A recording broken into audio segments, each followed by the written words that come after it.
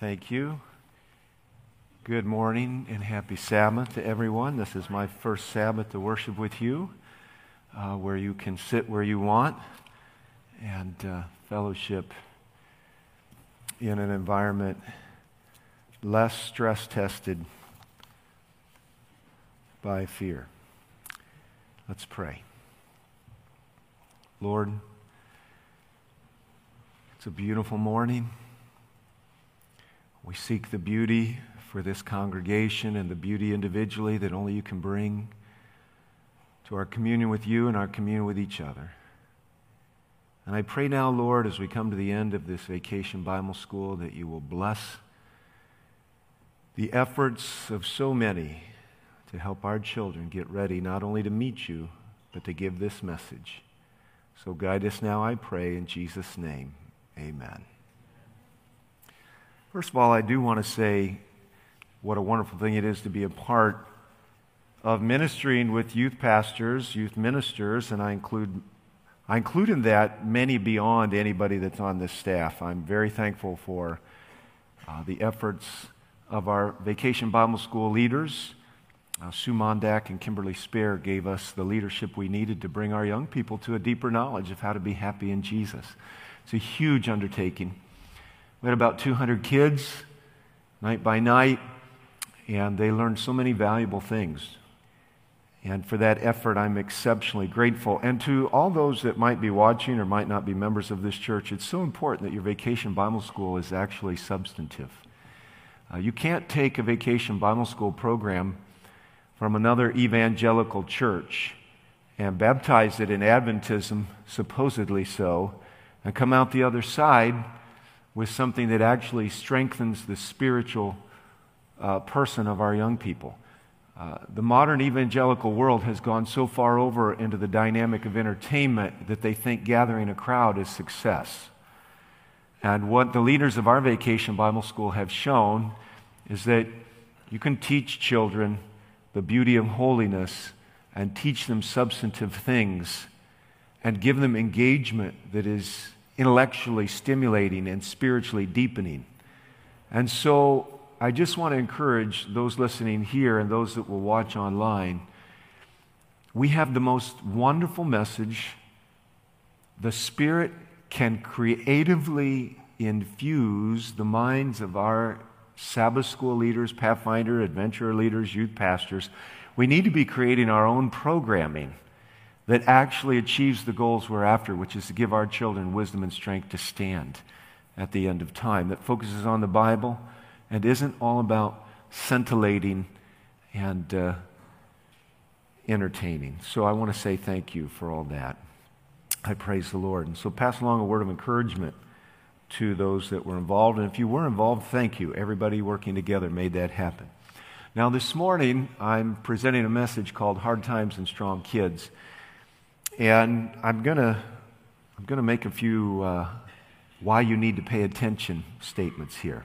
And to do that, I'm going to take my bag and I'm going to get some, it's almost a waste of money, except to make the impression I decided to do it. So I was in a store Thursday. And I was walking down the main aisle, and I saw a big display. It was a clearance rack, and I don't mind a good deal. As a matter of fact, I love a good deal. But I was a little bit startled at the bargains that were to be found. And I want to make my case. But before I make my case, I need to make sure I've got your attention and that you understand how important it is the case I'm going to make needs to be made. So I come to this clearance rack, and it's all about celebrating. And maybe I wouldn't be so sensitive to it. It's just that it seems like all of a sudden the world has kind of gone over to the other side. And there was one thing on the clearance rack that I thought was, the messaging was really good. and I'm all for it. It was a piece of 2x6 that had been painted white, and it had one word on it, and it just said the one word over and over again. The one word was kindness. So it said kindness. Let's see, Roy G. Biv. Those are the rainbow colors, right? And it said kindness, kindness, kindness, kindness, and it took you through the spectrum of the rainbow. Now, I really believe beyond a shadow of a doubt that the kindest people on the face of the planet should be Christians. And I do find it interesting that the biblical instrumentality of communicating limits to God's judgment found in the book of Genesis, which is a rainbow, that instrumentality, that symbol, which came after God's most powerful statement of words slip me. Disgust is the word that comes to my mind, displeasure, disapproval. The world got so bad in such a short period of time that God said, I'm not sure this is really what I should have done. Now, those are Ron Kelly's paraphrase, and maybe not the best paraphrase. So let's not equate it with what the scriptures say, but when the Bible's talking about repenting about the making of man in a short period of time, and the evil on the face of the planet becomes so painful to the Creator, so unacceptable, so outrageously destructive to the spiritual development of the next generations that God says it's not redeemable. And I'm going to have to start over. And shortly after starting over, I'm going to have to confuse the languages because it seems like these people set their mind on doing evil, and when they work together, they get there faster. So it does strike me as very unique that the instrument of grace at the other side of the intervention of judgment, so the destruction of an entire world, which most of the world for most of its history has believed did exist, did happen. Of course, the last 100 years, we've denied that that happened, so maybe that sets us up to be in a slightly different position this morning. But the instrumentality of grace to say, I won't do that again, which is a rainbow, now becomes the celebration of some of the very things that God intervened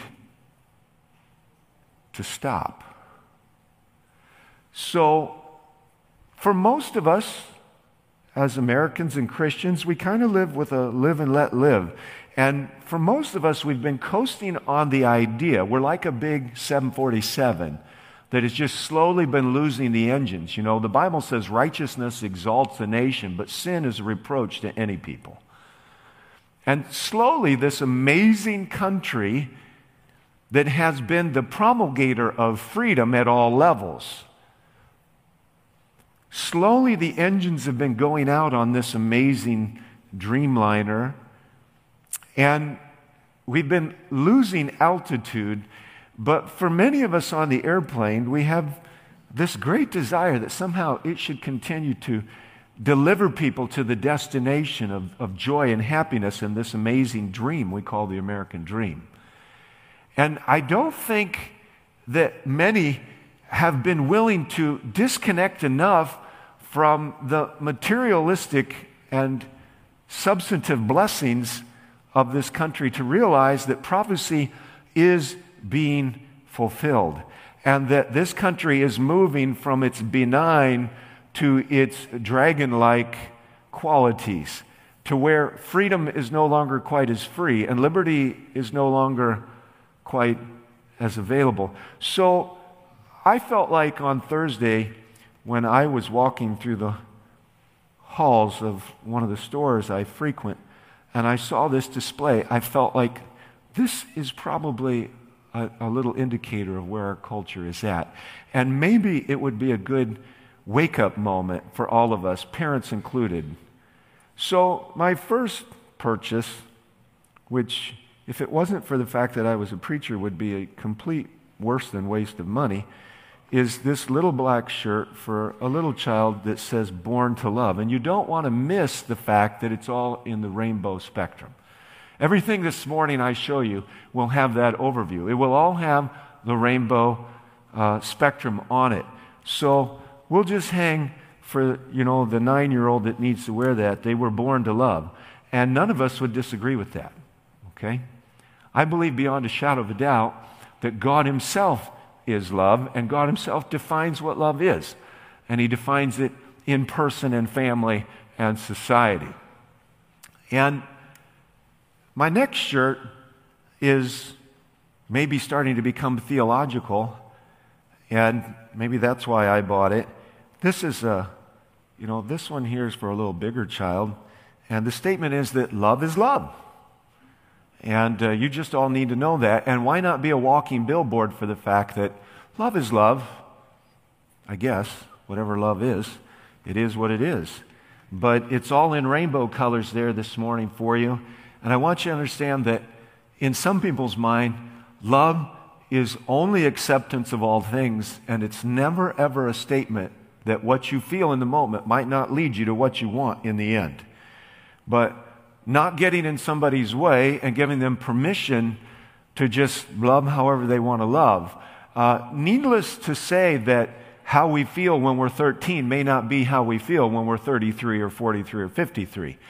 So if you're a parent or not a parent, in some places you can't stand in the way of someone becoming whatever they want to be.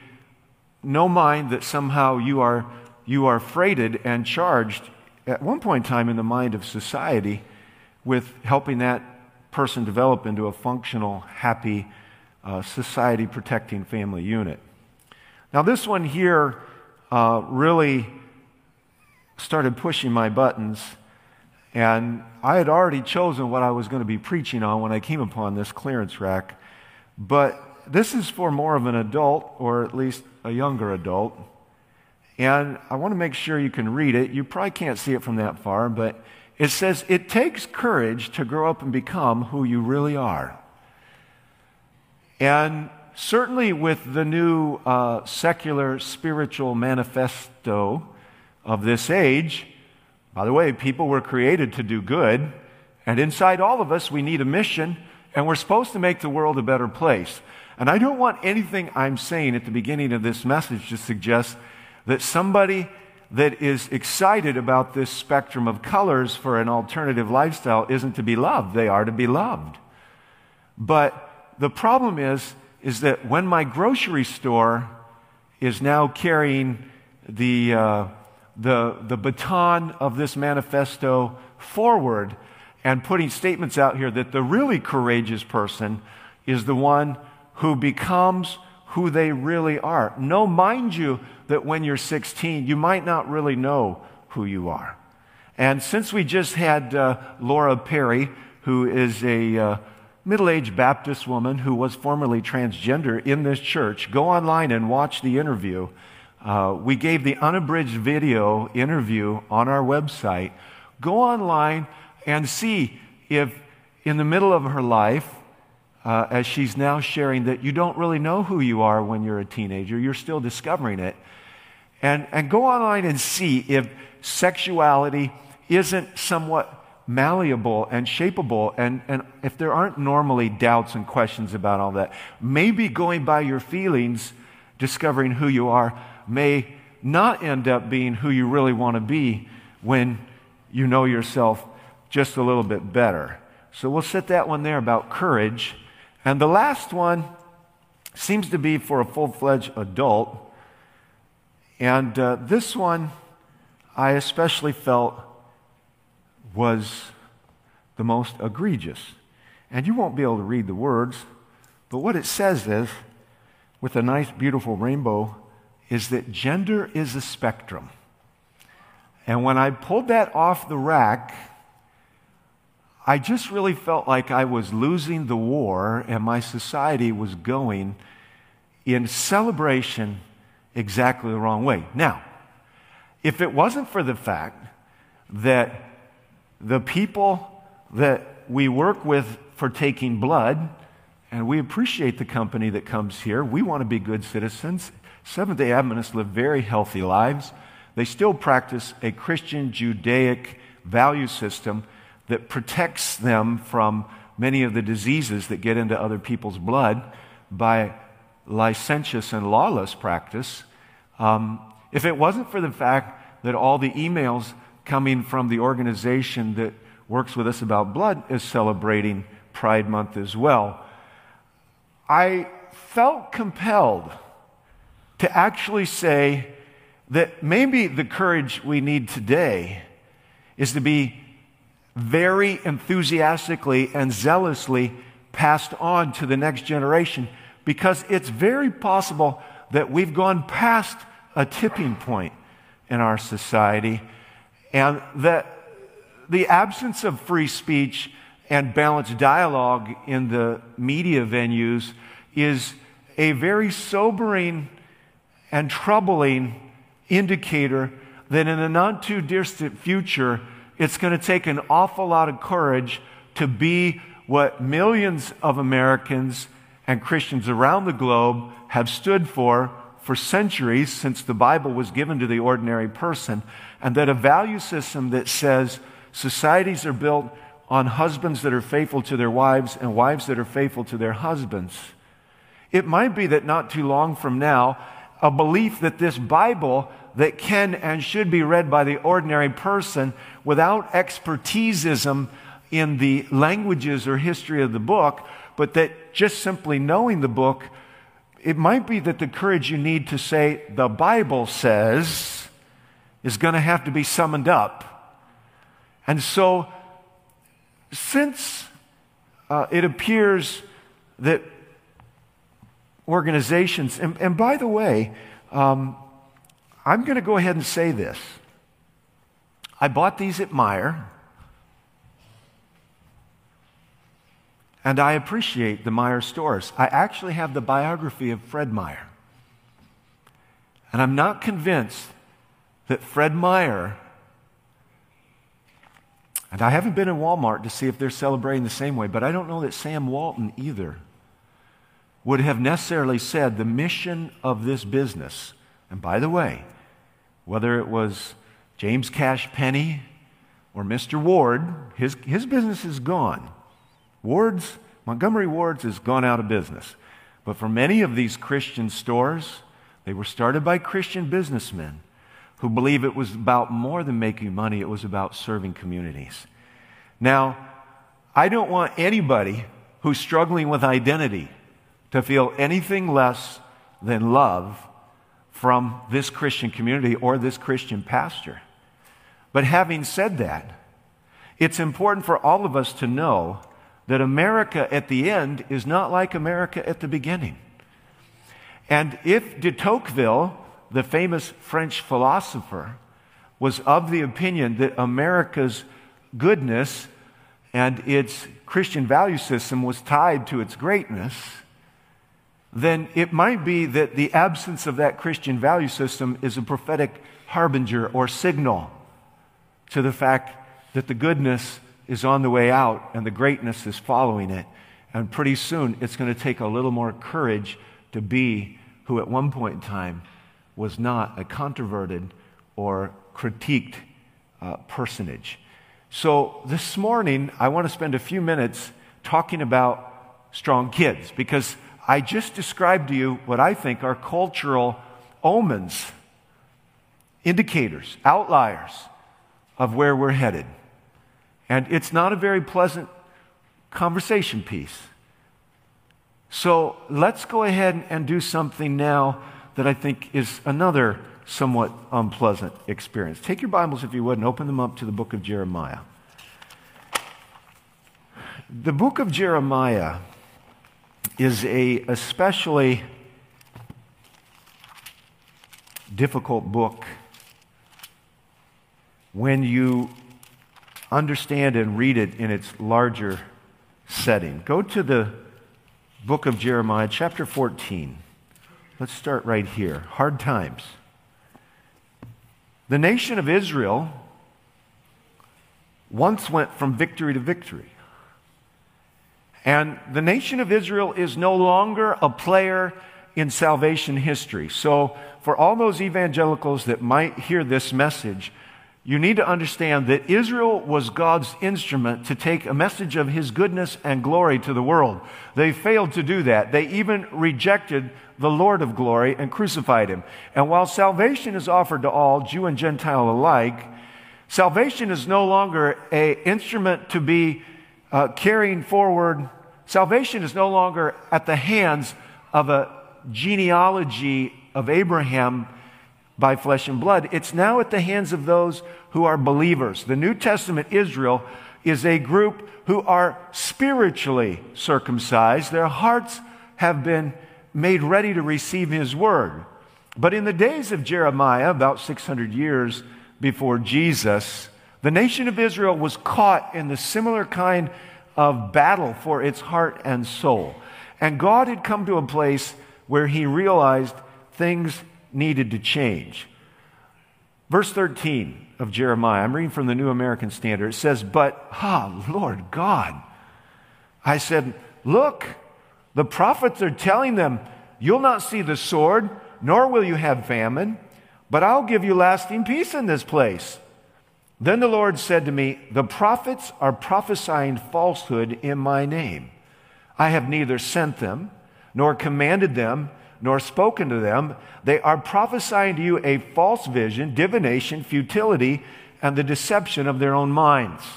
Now, I would take by what Jeremiah just said that those prophets actually thought they were speaking the truth when I take that last phrase, by the deception of their own mind. But I like to think about Jeremiah in his ministry of 40 plus years. I like to think about Jeremiah as a young man who's saying, "God, I didn't know it was this bad." You know, I know as a young pastor when I came into this denomination, especially not being raised as a Seventh-day Adventist, I thought that everybody who had the name pastor or president or treasurer or secretary or ministerial director, I thought everyone who held that title was as pure as the wind-driven snow. And that education page 57 that said, "The greatest want of the world is for the want of people that can stand for the right though the heavens fall." I assumed wrongly in the spiritual innocence, even of my early and middle 20s, that people that were going to be holding power over my life and working for this great remnant church were of one heart, one mind, and one soul in regards to fidelity to God. And I didn't realize that an institution 120 or 30 years old back then was liable to the pressures of any five-generation church. And I kind of see Jeremiah in this moment saying, "God, did you know that all these people are working against me?" Now, God had warned him in the beginning, you're going to be against the princes and the kings, and you're going to be against all these people. But I don't think Jeremiah understood how deeply rooted were some of the errors. Turn over to chapter 15 and look at verse 10. Verse 10. It's so bad that Jeremiah says, "Woe to me, my mother, that you born me, as a man of strife and as a man of contention to all this land. I've not lent, nor have men lent money to me, yet everyone curses me. The Lord said, surely I will set you free for purposes of good. Surely I will cause the enemy to make supplication to you in a time of disaster and a time of distress." You know, Jeremiah was doing everything in his power to make sure that Jerusalem wasn't destroyed. Turn over to chapter 18. Chapter 18, and we'll look at verses 18 and 19. This is the experience of Israel just before the judgment of God. Then they said, verse 18, "Come and let us devise plans against Jeremiah. Surely the law is not going to be lost to the priest, nor counsel to the sage, nor the divine word to the prophet." In other words, they are theologically ramping themselves up to go against this naysayer, Jeremiah. And they're saying, this just isn't possible. I mean, the Bible's not going to be taken out of the sanctuary, and God's not going to cast off his priests in this whole system of worship. The rest of the verse says, "Come on and let us strike at him with our tongue, and let us give no heed to any of his words." And Jeremiah has to say, do give heed to me, O Lord, and listen to what my opponents are saying. Turn over to chapter 20. It gets so bad that 20 chapters into the story, Jeremiah is worn out. We'll start with verse 7. O Lord, you've deceived me, and I was deceived. You've overcome me and prevailed. I've become a laughingstock all day long. Everyone mocks me. For each time I speak, I cry aloud, I proclaim violence and destruction, because for me the word of God has resulted in reproach and derision all day long. But if I say, I will not remember him, that's God, capital H, or speak any more in his name, capital H, then in my heart it becomes a burning fire shut up in my bones, and I'm weary of holding it in, and I cannot endure it. In other words, he says, I'm stuck between a rock and a hard place. I have no friends. It's worse than that. People mock me. Now, in an age of conformity and shallowness of person, the worst thing that can happen is that you be excommunicated from the secular acceptance of the day. You be cut off and made fun of and mocked. And people have this great need to belong. Jeremiah did too. Turn over to chapter 21. We'll look at verse 13.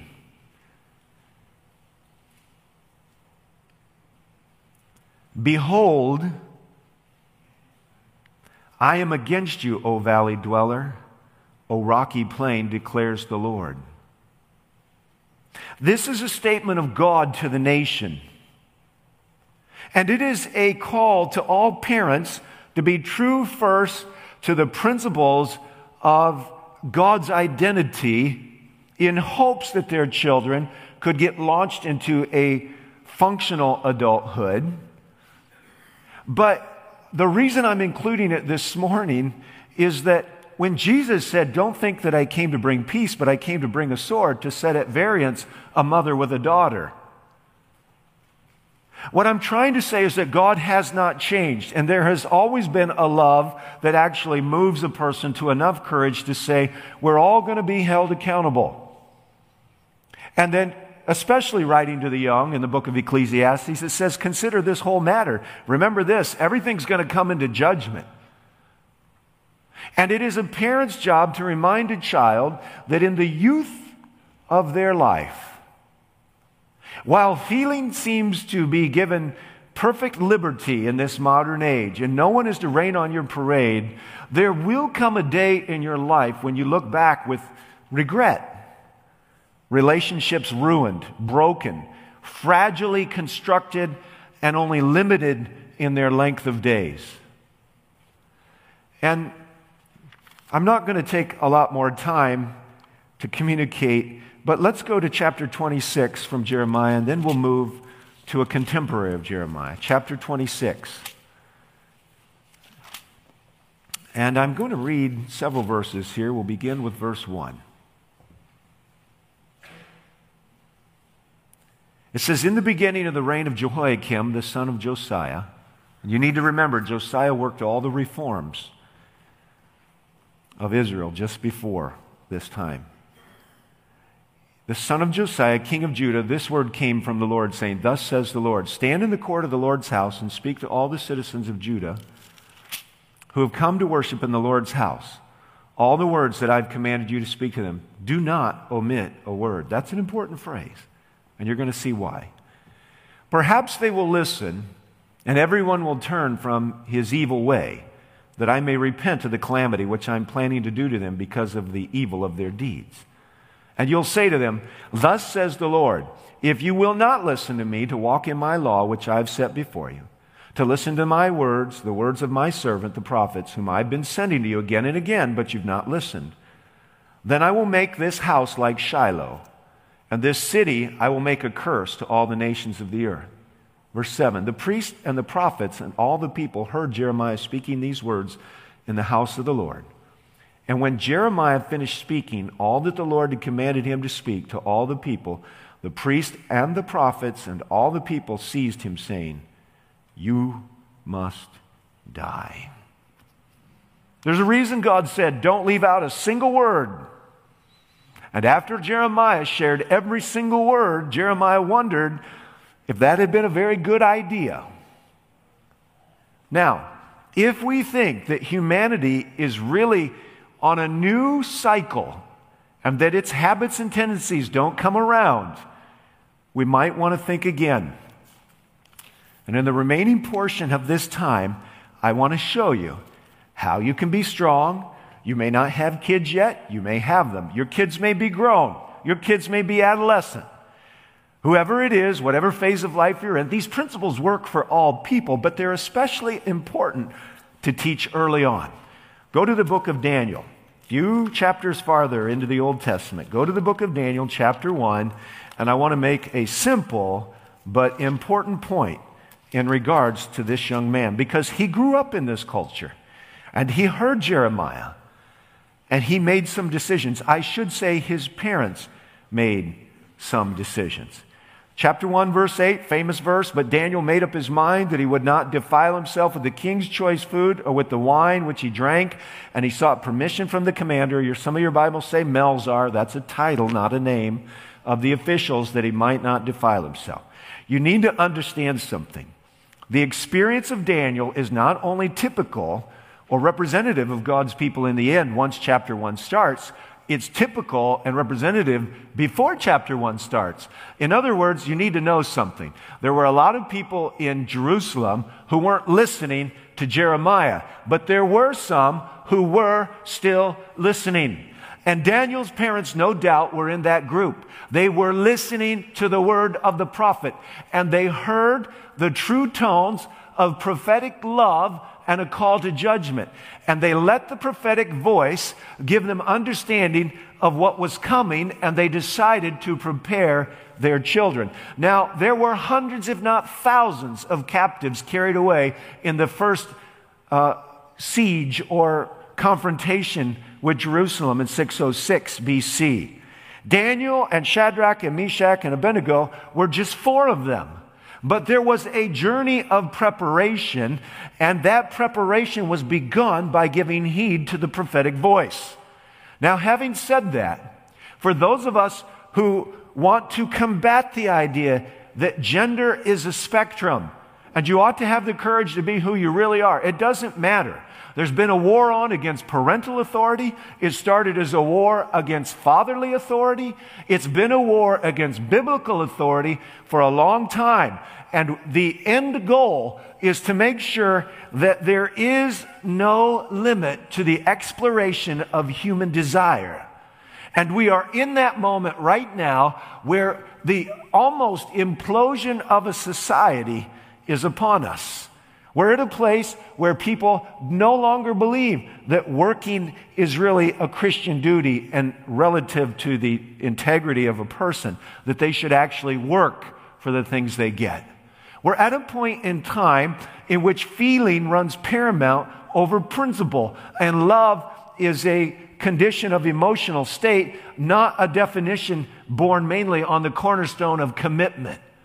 We're living in a strange age, and if in that age we let all of that prophetic insight from the 1800s by a little old lady who was empowered through the Holy Spirit, if we march into the future and we'd rather check our Facebook than to open those books, I can guarantee you the devil is going to shake and sift us without any resistance, and our children will fall into the basket first.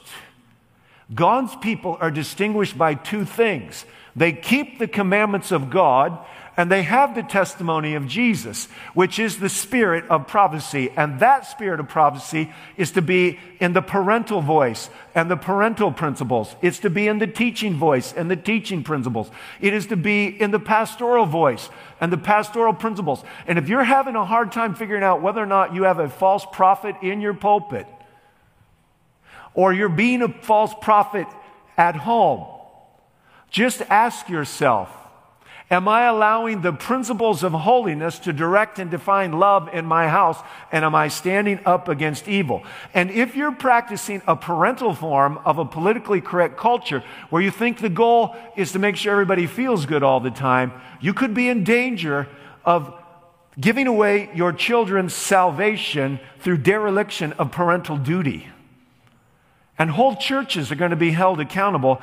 And we're told that people will rise up in the end and they will confront the false-hearted, lying prophetic pastors that stood in pulpits and failed to fulfill the prophetic role of God. This is serious stuff. Daniel's parents heard the prophecies of Jeremiah and other contemporaries, and they made a decision because they watched rebellion after rebellion. Israel would make a promise to Nebuchadnezzar, and they'd turn their back on it the next day. And they understood that what God said did involve punishment at times and discipline. And so they knew that these boys, especially being in the royal line, were going to find themselves at some point in time facing death or facing life in a foreign land. And they began to focus on putting the word in their heart. They went back over all of those stories of faith in the Old Testament. They gave them the opportunity to memorize. They taught them how to stand up to their peers long before they were carted away. And I suspect that if Jeremiah endured mocking and derision, so did Daniel, Shadrach, Meshach, and Abednego before they ever got to Babylon. But God turned those tables around, and where others had fear and wouldn't stand up, Daniel and his friends found peace through faith in God. Now, parents, grandparents, aunts and uncles, whoever's listening and watching, if you don't know how to be your own person, how do you think your children will ever know how to be their own person? Is your boss or your organization infringing on elements of what was once considered your personal liberty? Is there anything going on in your world that you're just kind of letting flow on by because the water isn't quite this high yet? Are you waiting until you're like this to say something? Or are you prayerfully considering the right time and the right moment to say, maybe it shouldn't be this way, and maybe I should take a little risk? It's not that we should rush out with our Christian superhero suits on and be the savior of the day. It's more that in prayer and in privacy, we should be summoning the wisdom of heaven and the kindness of heaven and the courage of heaven to look for the right moment to say, you know what? I don't think that's a good idea. And if it puts your livelihood in jeopardy, you need to know something. Your livelihood will be in jeopardy someday soon. And I just need to say this as well. When the mark of the beast comes, there will be 100 good reasons why you need to comply. It's not going to be something that's thrust upon society and everybody says, oh, this is a bummer. This shouldn't be. Oh, no, no, no. When the mark of the beast comes, 99% or whatever it is, I'd hope it's not that high, but if Jeremiah's day is any clue, it's not a good indicator.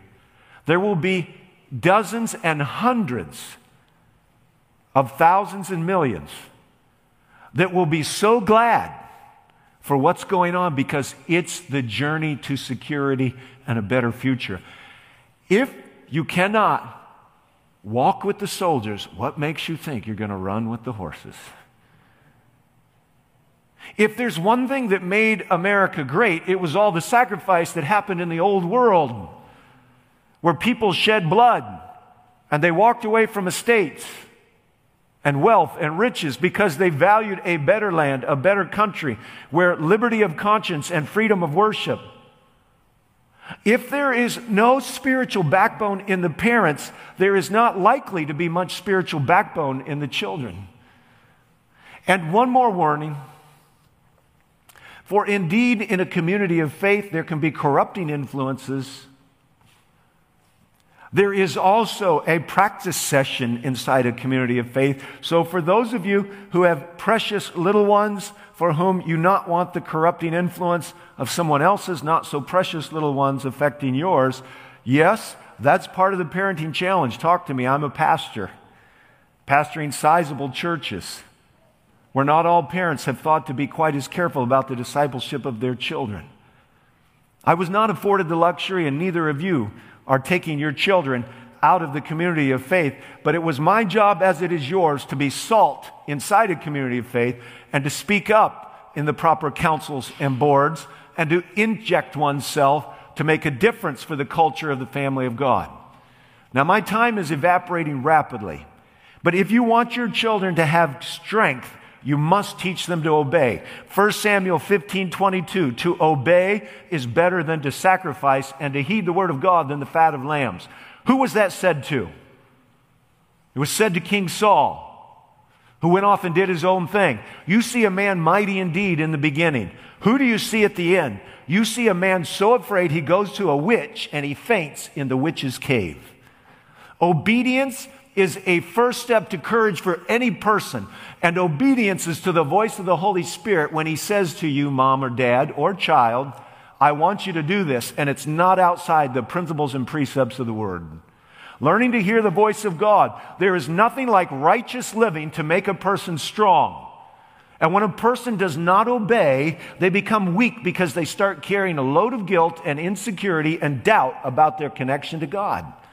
The second thing that our kids need to be taught, if Paul could write to the Thessalonians in 2 Thessalonians chapter 3, verse 10, and he could say, if you don't work, you don't eat. He considered it elemental to the experience of a person to be personally responsible to help the larger group. And when we are not teaching our young people to work, we are putting them in a posture to where they are going to be weak and need only certain venues for their future success, self-defined future venues. Work is at the heart of gaining confidence and strength of purpose to go against inclination and carry on until the job is done. These things fly in the face of the modern day focus on feelings. The third thing that your children are going to need if they're going to be strong in the future is they're going to have to know that without faith, it's impossible to please God. Hebrews chapter 11. So they're going to have to be put in a few situations that take a little bit of risk. That means they might be dealing with somebody that's a little intimidating to them. Maybe it's the handing of a tract to an adult. Maybe it's the going to a door and meeting a stranger. Maybe it's just saying hello to a church member and looking them in the eye and extending their hand. These little things that ought to be done, that follow on the heels of obedience and work, make a difference. God said that this work is going to be finished. It's going to go to everybody. The spirit of prophecy tells us in the book Great Controversy that in some cases it's going to be finished by the children. It's important to be teaching your children to witness, which means parents, grandparents, aunts, and uncles, you need to be witnessing. When was the last time you were praying to the Lord, show me someone I could share this with? I don't want to be spiritually insensitive and foist myself off on someone who has no interest. But I also don't want to be fearful and not speak a word and not understand that everybody's locked in a battle for their soul. And the last thing in this message, at least, not in a summative or comprehensive way, that is important for your young people, is that your young people must be a part of a web of encouragement much larger than your own home. In other words, when Hebrews 10:25 says, don't forsake the assembling together. Now, I was just talking with an older friend yesterday. And while we haven't had time to even hardly talk in the last 20 years, we share a common love for mission. And it turns out that this individual is in our audience this morning. His parents attend this church. And I said to him, because his parents are retired denominational employees, father was a minister, when these older ministers in our midst come to me at the end of a message and they tell me I did a good job, I praise the Lord, and I praise the Lord for them. If I did not have these older ministers to tell me I did not miss the mark, even though I might have created a few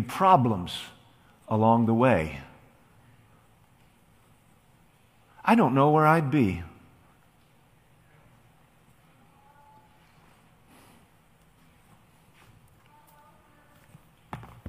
There are dozens of people that need to be woven into the fabric of your own spiritual life. And of course, some of you are not practicing this. So your kids certainly aren't going to get to practice it. You make very little effort to know each other. And of course, if they're strange to you, they're going to be stranger to your kids. But I'm going to tell you something. Jesus knew in his day that when a person became a follower of him, he might lose everything, including his family. And Jesus said, in this life you'll receive 160 and 30-fold more. What was he talking about? He wasn't talking about fattening the wallet. He wasn't talking about bigger estates. He was talking about a bigger family. He was talking about a greater belonging and a more fragrant fountain, free-flowing fountain love that comes from each other. You want strong kids in the future? You connect them to as many other God-fearing people as you possibly can, who can, because, by the way, for those of you that haven't made it to that adolescent and adultish stage with your kids, there is a point in time when they think your head's screwed on backwards.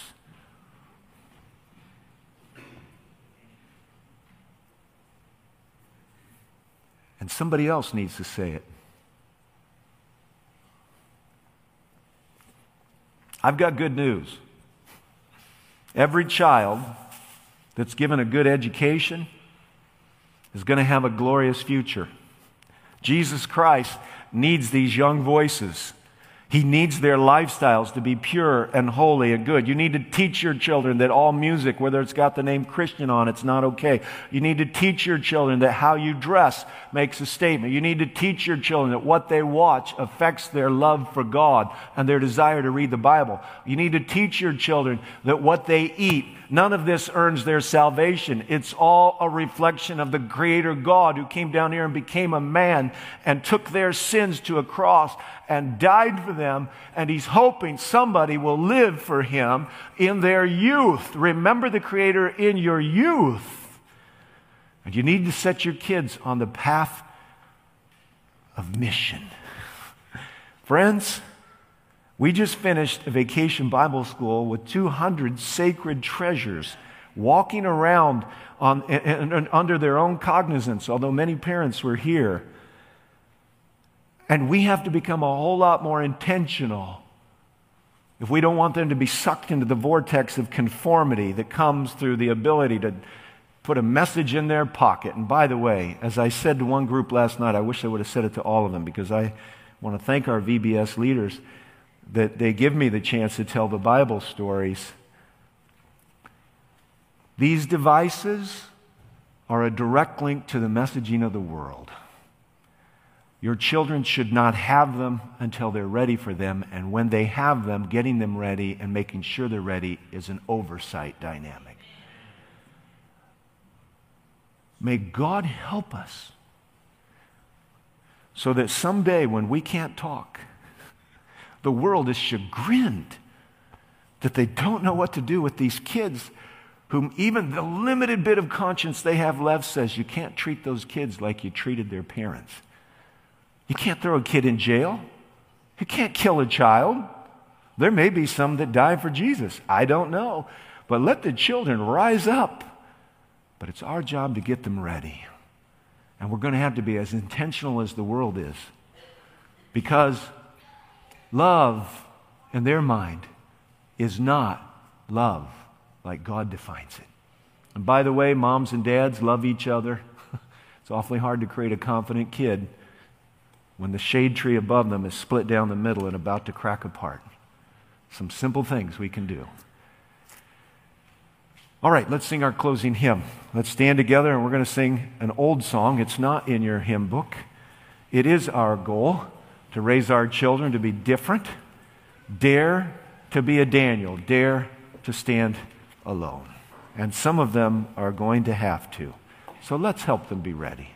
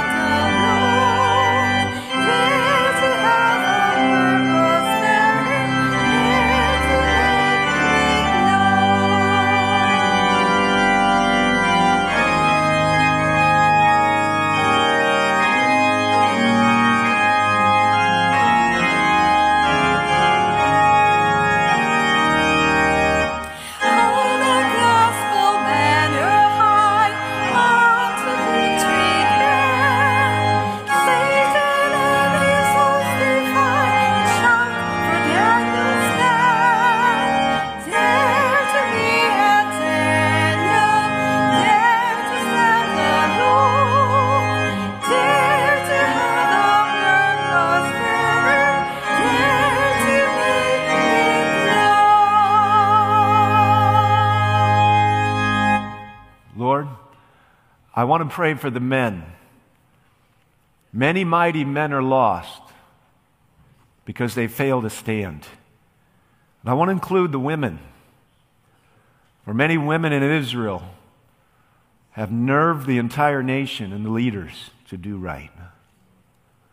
And I want to pray, Lord, about those giants that are stalking through the land. The intimidation of having the mass media turned on you. And I want to pray, Lord, for the victory grant, because you're going to win, and we can win with you. And we're winners already, Lord, and I praise your name. But I'm praying for every young person who's trying to make it to adulthood and trying to figure out what they're good at and why they're valued and why anybody would want them as a life partner and all these normal doubts that people have. And I'm asking, Lord, that you'd especially bless the parents in affirming their uniqueness in Christ and the special role He's called them to, and that they trust and obey. They learn how to serve in love. They learn how to work. That they have faith, that they're part of a grand witness and mission. And I'm praying, Lord, that our schools and our homes, along with our churches, will recognize that time is not long when they will have had to have determined ahead of time, because the pressure will be crushing and the reasons will be great about why they should conform and just go along with the crowd. You've given us a little understanding, Lord, of what that looks and feels like over the last 15 months. And I'm just praying, Lord, may we have a subculture that encourages respectful and free discussion, deep bonds of love and affection, and a prophetic knowledge that what has been told will come. And may we be ready, Lord, by walking close with you, by loving your word, and trusting your Spirit. We put all things in your hands now. Bless this congregation, bless this message wherever you send it. And may our young people be taught they need to be different now and not be ashamed and not be afraid. In Jesus' name I pray. Amen.